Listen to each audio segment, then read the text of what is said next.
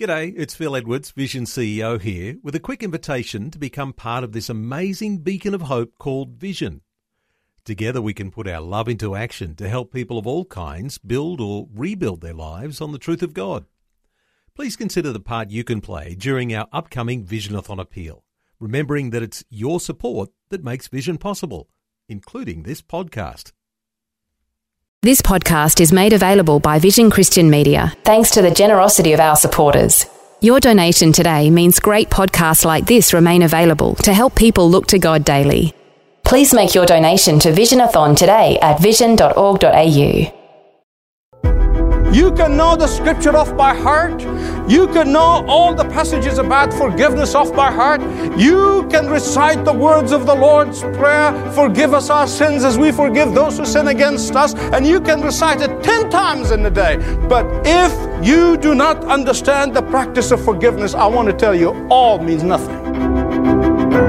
Welcome to Leading the Way with pastor and author of more than 50 books, Dr. Michael Youssef.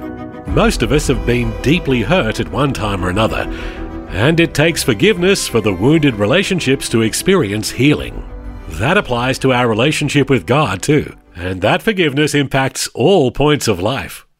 Today on Leading the Way, a look at how to live a life seasoned with forgiveness. Oh, and remember, you can get in touch with the Leading the Way team through ltw.org or by calling 1300 133 589. When you reach out, please remember to mention where you connected with Leading the Way. That helps Dr. Youssef and the leadership team practice good stewardship with the support God provides through your gifts. Here's Dr. Youssef with a message called Winners Know How to Forgive. And in the very last message, we looked at how God's winners must forgive. They have no other option but to be forgiving people. That is what distinguishes believers from the rest of the world. That is what makes us different from the secular society. That is what makes us different from the humanist society. Did you know that it is really easy to spot an unforgiving Christian? It really doesn't take long to discover an unforgiving Christian. Show me a defeated Christian and I'll show you an unforgiving Christian. Show me a prideful Christian and I'll show you an unforgiving Christian. Show me a Christian who's uptight, unhappy, super sensitive, and resentful in his life or her life, and I'll show you an unforgiving Christian. Show me somebody with a critical spirit in his heart or her heart, and I'll show you an unforgiving Christian. Why? Because the critical spirit does not come just from nowhere.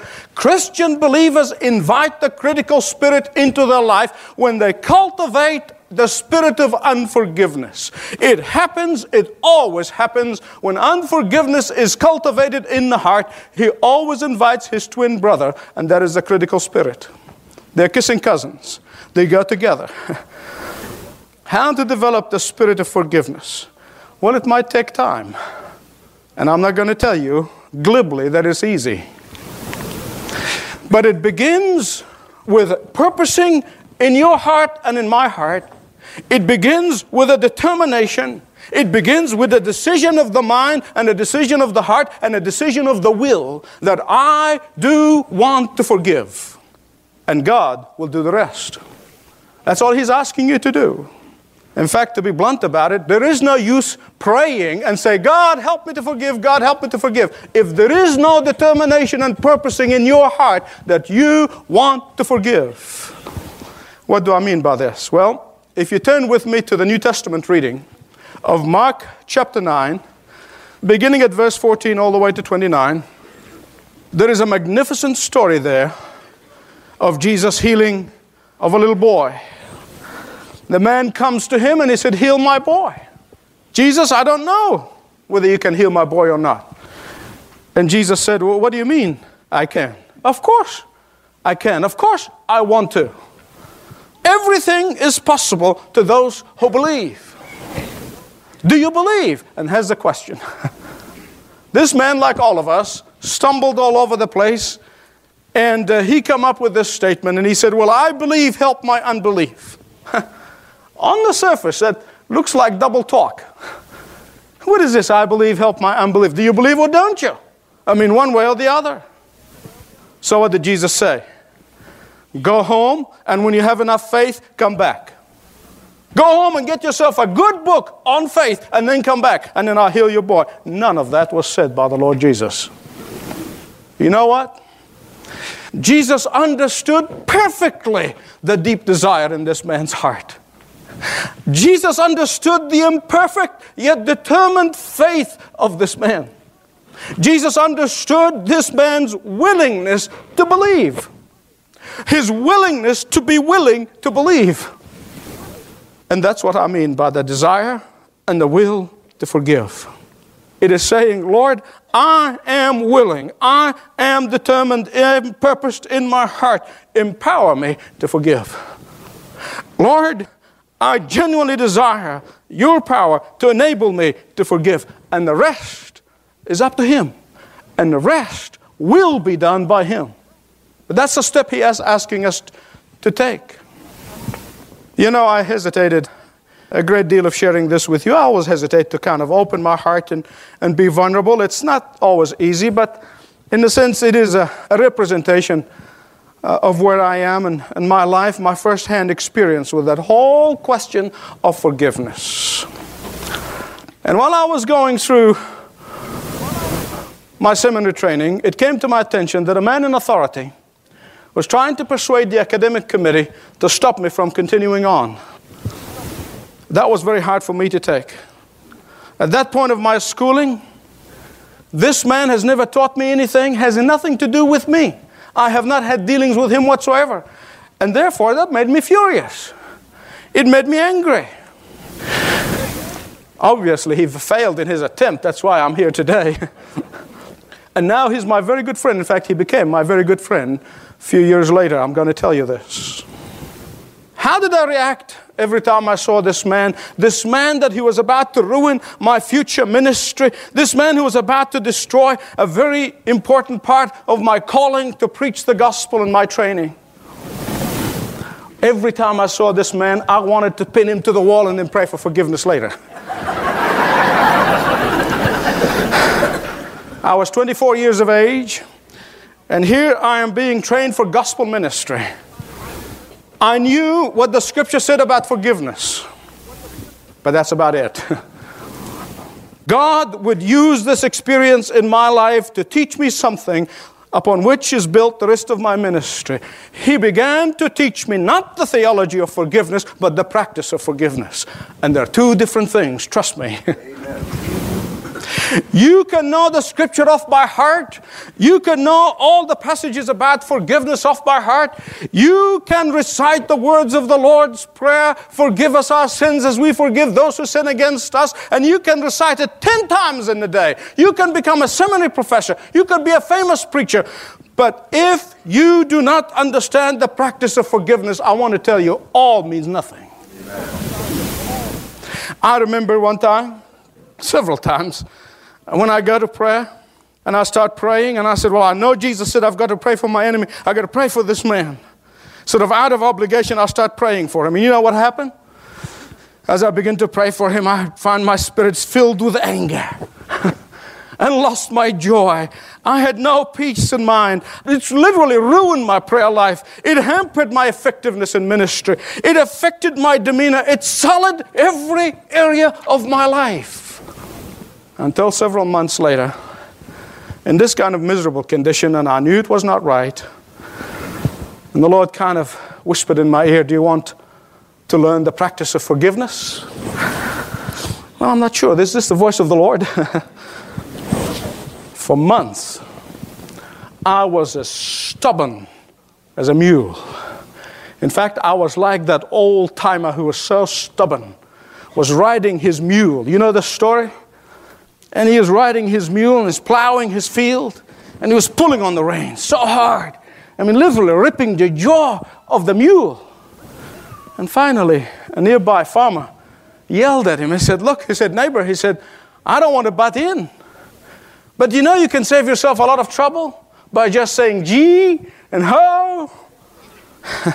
Instead of jerking so hard on the reins. Well, the stubborn old-timer kind of wiped his brow, and he said, "Yep, I know, but this here mule kicked me 6 years ago, and I ain't spoken to him since." But you know what? This is how we react when we hold resentment towards somebody. This is how we react when we cultivate the spirit of unforgiveness in our lives. This is how we react when we allow the rust of anger, we allow the rust of hatred to corrode our inner souls. This is how we react when we allow the poison of malice to seep into our inner being. You know, there are some Christians who go to church Sunday after Sunday and they walk out with that same unforgiving spirit with which they came. There are some Christians who come to the Lord's table and they walk out with that same unforgiving spirit with which they came. Well, I'm sure you want to know how the Lord finally got me to deal with this thing. I'll be happy to move on. But I tell you, what the Lord had done in my life became the pivotal foundation upon my whole life ministry. It's growing every day. And the way the Lord got me to deal with this was not easy. It was not easy. And I want to tell you that exercising the spirit of forgiveness is not easy. I began to sense the Spirit of God to be saying to me, invite this man in your home with his wife to have dinner with you. Is that really the voice of the Lord? I'm sure it's the flesh. It's sentimentality. But the Lord said, do it. It took me a while, but I knew at the end that I have no option. So, with the help of my gracious wife, we did it.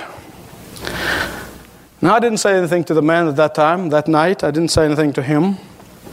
Except during the night, a couple of times. I just hoped that he got choked in his food, you know. I didn't say anything. The next time I saw him, or the next time, or the next time, or the next time. But what happened that night is that the Lord taught me the practice of forgiveness. Long time later. I already passed successfully all my external examinations. And one day he said to me, he said, you know, I owe you an apology. And he gave me an explanation. But before he could finish his sentence, I said to him, I said, I forgave you the night that you and your wife came and had dinner with us. I had to obey God. I don't have an option. I do not do what is pleasing to the flesh and what is pleasing to me. I do what is the difficulty that God called me to do. I do what is not natural, because Paul said to Timothy that we as believers in the Lord Jesus Christ, we are partakers in the divine nature. Amen? Amen. Therefore, we do the supernatural and not the natural. And God does the rest. What God taught me from that experience is that always forgive. Never hold a grudge. Never hold a grudge. I think it's on a much larger scale. This has happened in Joseph's life. He had certainly forgiven his brothers long before he saw them again. How do I know that? Because he never would have made it that far if he did not have the forgiving spirit. He would have never survived the slavery. He would have never survived the injustice. He would have never survived the imprisonment. He would never have survived the disillusionment if he had not forgiven his brothers. But when he faced those wretched brothers, when he faced them after so many years, he had to deal with a mind full of painful feelings and eyes most likely filled with bitter tears. I want to ask you today, and be honest with yourself, has the spirit of unforgiveness tormented you for long enough? Has the dumb spirit of unforgiveness stolen your peace for long enough? Has the spirit of unforgiveness robbed you of your joy for long enough? Has the spirit of unforgiveness imprisoned you behind its bars for long enough? Like the father of the boy in Mark 9, you can say, Lord, I believe, help my unbelief. It all begins with a decision of the heart, a determination of the will. And the rest, it's up to God. He will intervene supernaturally. He'll work it out. What Jesus wants is our willingness, because Jesus knew that our willingness is the key. Some of you perhaps are unable to forgive someone because you have not asked God to forgive you. You have been deflecting. You have been deflecting the attention and the searching light of the Holy Spirit off yourself. You have been deflecting your need for forgiveness, thinking that by carrying this grudge, thinking that by holding this resentment in, thinking that by blaming somebody else, you don't need to ask God to forgive you. And by so doing, you really have minimized your need to be forgiven. You have convinced yourself that those who have hurt you so deeply, those who have abused you so severely, those who have wronged you so badly, they are the guilty ones. And you have stopped to ask God to forgive you. And the truth is, because of that very thing, you are unable to experience God's forgiveness. You are unable to enjoy and revel in God's forgiveness. You are unable to fully participate in the joy of God's forgiveness, all because of your unwillingness to forgive. Please hear me right. It is not only forgive so that you may be forgiven, but also forgive because you are forgiven. Now I'm going to have a word with those who have difficulty forgiving themselves. You know, there are some Christians who would say, I know that God has forgiven me. I know that I have forgiven others. But I have things in my life that I cannot forgive myself. And so you go through life beating themselves up. They go through life flagellating themselves. They go through life doing their penance of perpetual regret. And they live their Christian life on 2 cylinders instead of 8. Look with me at verse 5 of Genesis 45. Here you're going to find one of the most significant dramas of this whole story of Joseph. Joseph knew full well. He knew his brothers. He was young when he left, but he knew his brothers well enough. He knew his brothers are going to have a hard time forgiving themselves. He knew that they're going to have a hard time accepting his forgiveness. He knew that they were prideful, that they will find it difficult to receive his forgiveness and forgive themselves and rejoice in it. Joseph, knowing all of that, therefore, in an incredible unselfishness, he went out of his way to comfort them. Listen to what he said. In verse 5, he said, do not be distressed, and do not be angry with yourselves for selling me here. He cared more for their feelings than his own.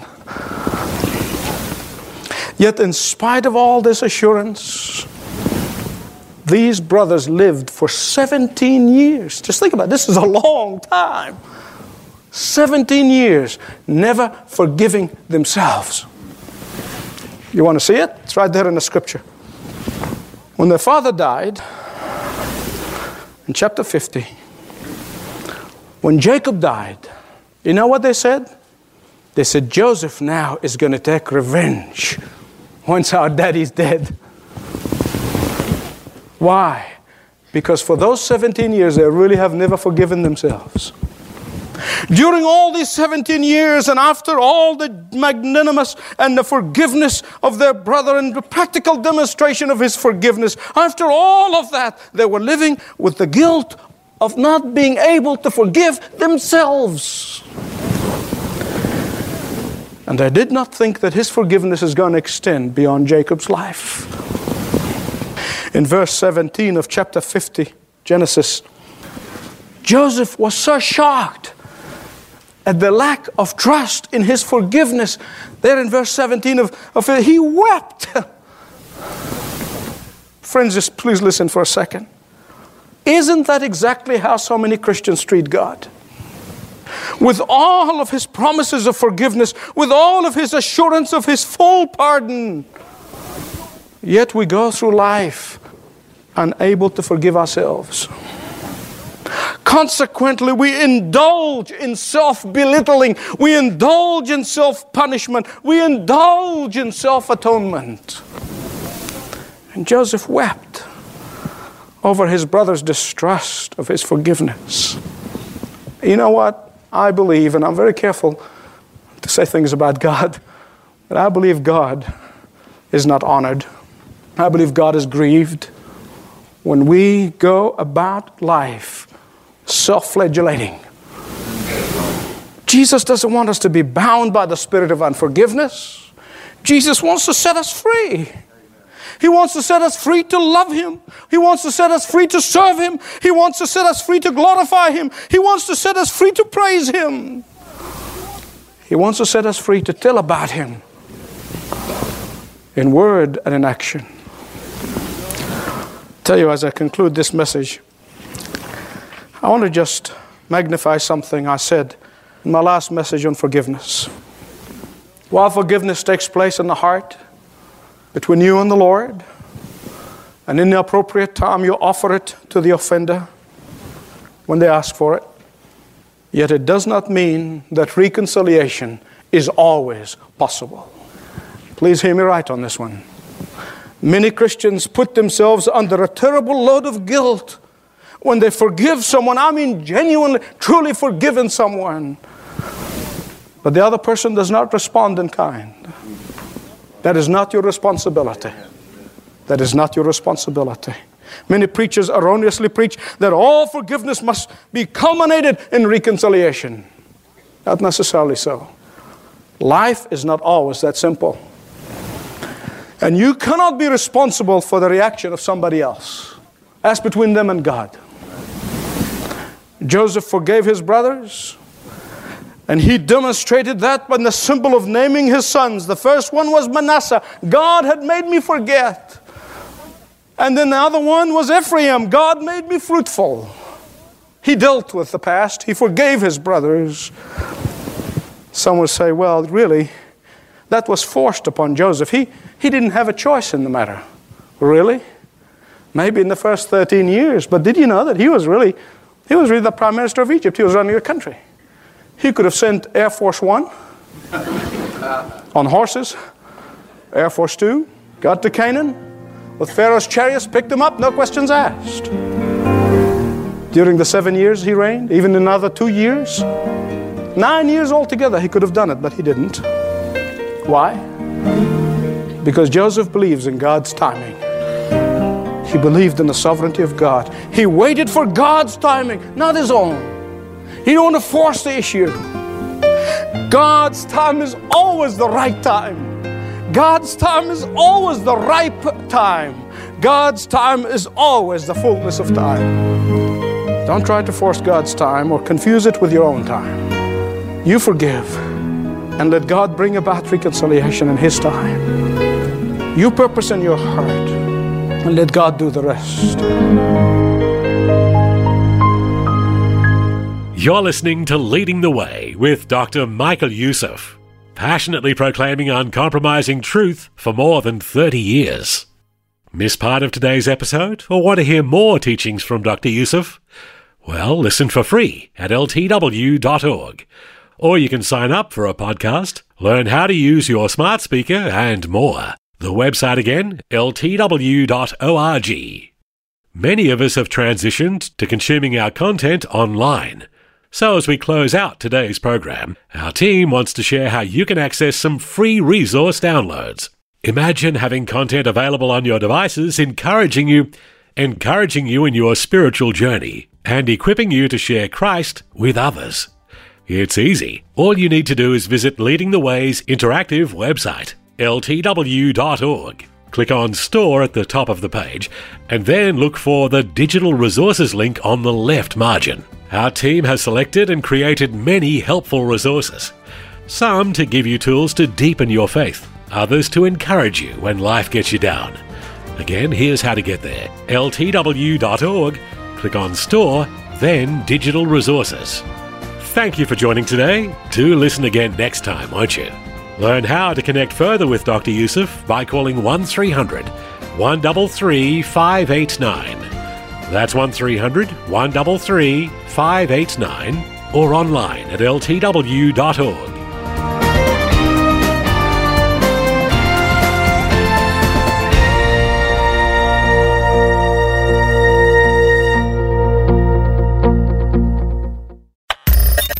Thanks for taking time to listen to this audio on demand from Vision Christian Media. To find out more about us, go to vision.org.au.